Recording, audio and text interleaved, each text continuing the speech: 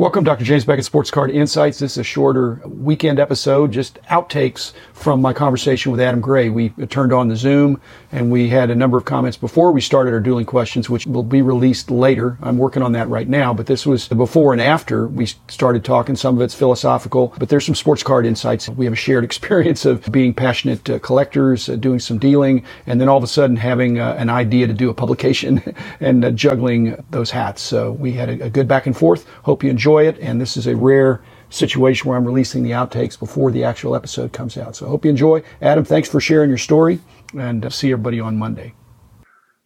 I was burning my candle at both ends, doing heavy-duty expert witnessing around the country to feed my family, and I didn't take a salary for 2 years. There was no salary to take. How many people did you have on your team that first 2 years? 3, 4, 5.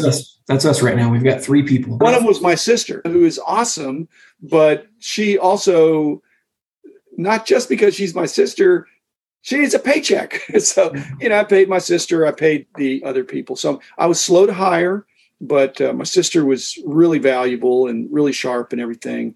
I paid everybody else. There just wasn't any money left over to pay me. I'm finding it's so much fun, and I love doing it so much, but it doesn't pay what my career pays. It's a side gig. This is the greatest side gig of all time. Some people ruin it by jumping in full time because they do the math wrong. They think if I work twice as hard, I'll make twice as much money. And sometimes you have half as much fun and you don't make twice as much money. What are you going to do? Increase the frequency of your magazine? Come on. It's got to be a lot of work. It's so much. Just monthly. And I fully appreciate that. It just was never ending. Can we move to 4 sports, 4 different magazines? The most successful digital entrepreneurs are not, if I build it, they will come. It's if they come, I will build it. Basically, if you have people asking you that they want it, they will pay for it. And that includes readers as well as sponsors. In fact, there's a whole field of publishing that's not B2B, but it's sponsored publishing. Nothing's impossible in entrepreneurial for the person who doesn't have to do it. The hard part is doing it.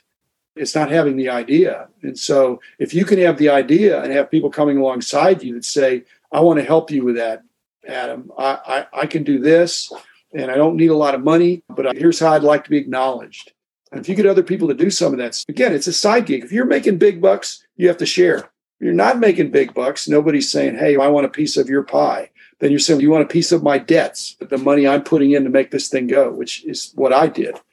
People weren't saying, hey, I want equity in your company because it was losing money. Where were your biggest debts? Like, where were you spending money the most? Myself. The debt, I wasn't paying myself. I wasn't losing money when I was working for free, ridiculous hours.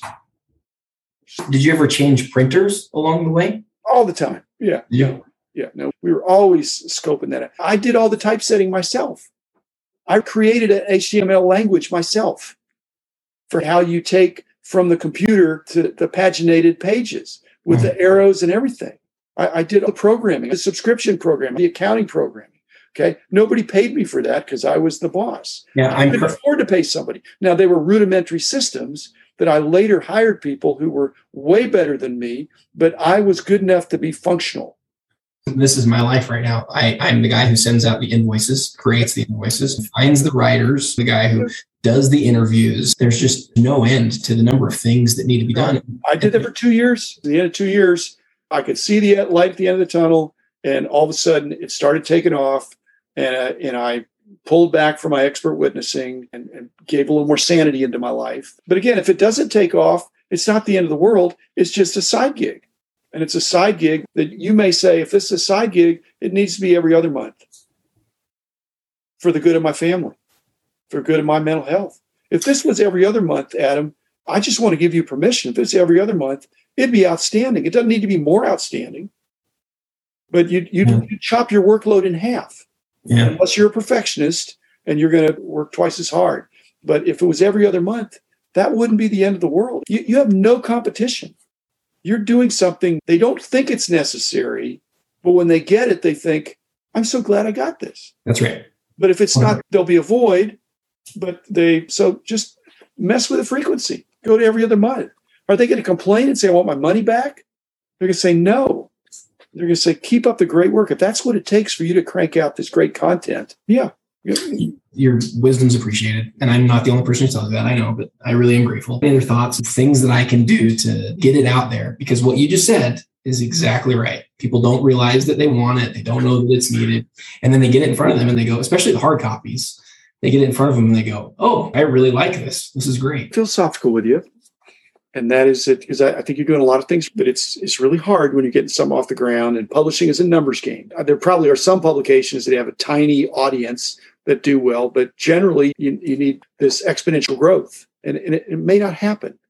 But okay, what I'm going to say though, because we're not completely on the same page about everything, but about the importance of family, you have no idea the impact that you have on people with the choices you make in the balance of your life and the priorities of your life.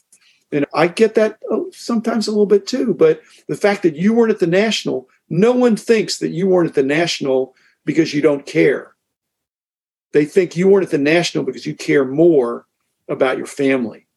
That's not to be underestimated. And if somebody's going to gripe about that, so if you were to go to every other month because you took a family vote and it was 5 against 1, do you think I should do every other month or every month? And they say, Dad, you're working really hard.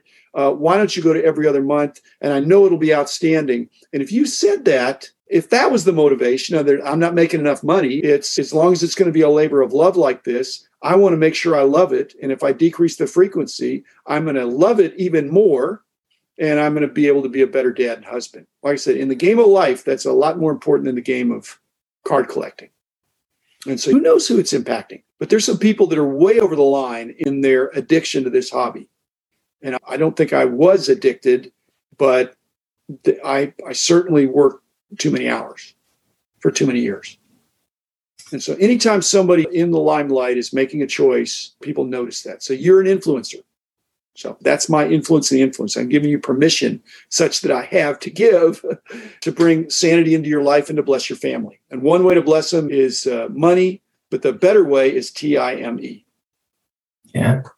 I have never even considered moving to every other month. I had a dinner here with 9 dads and 9 8th grade sons Sunday night.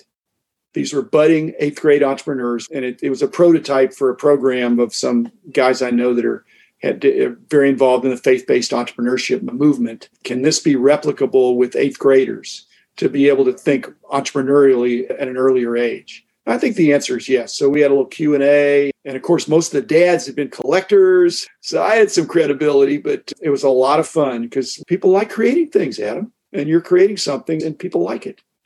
Yeah, it's so rewarding. You thought about keeping it as a side gig. Nothing wrong with that. But at the same time, I've got a great job, a wonderful job.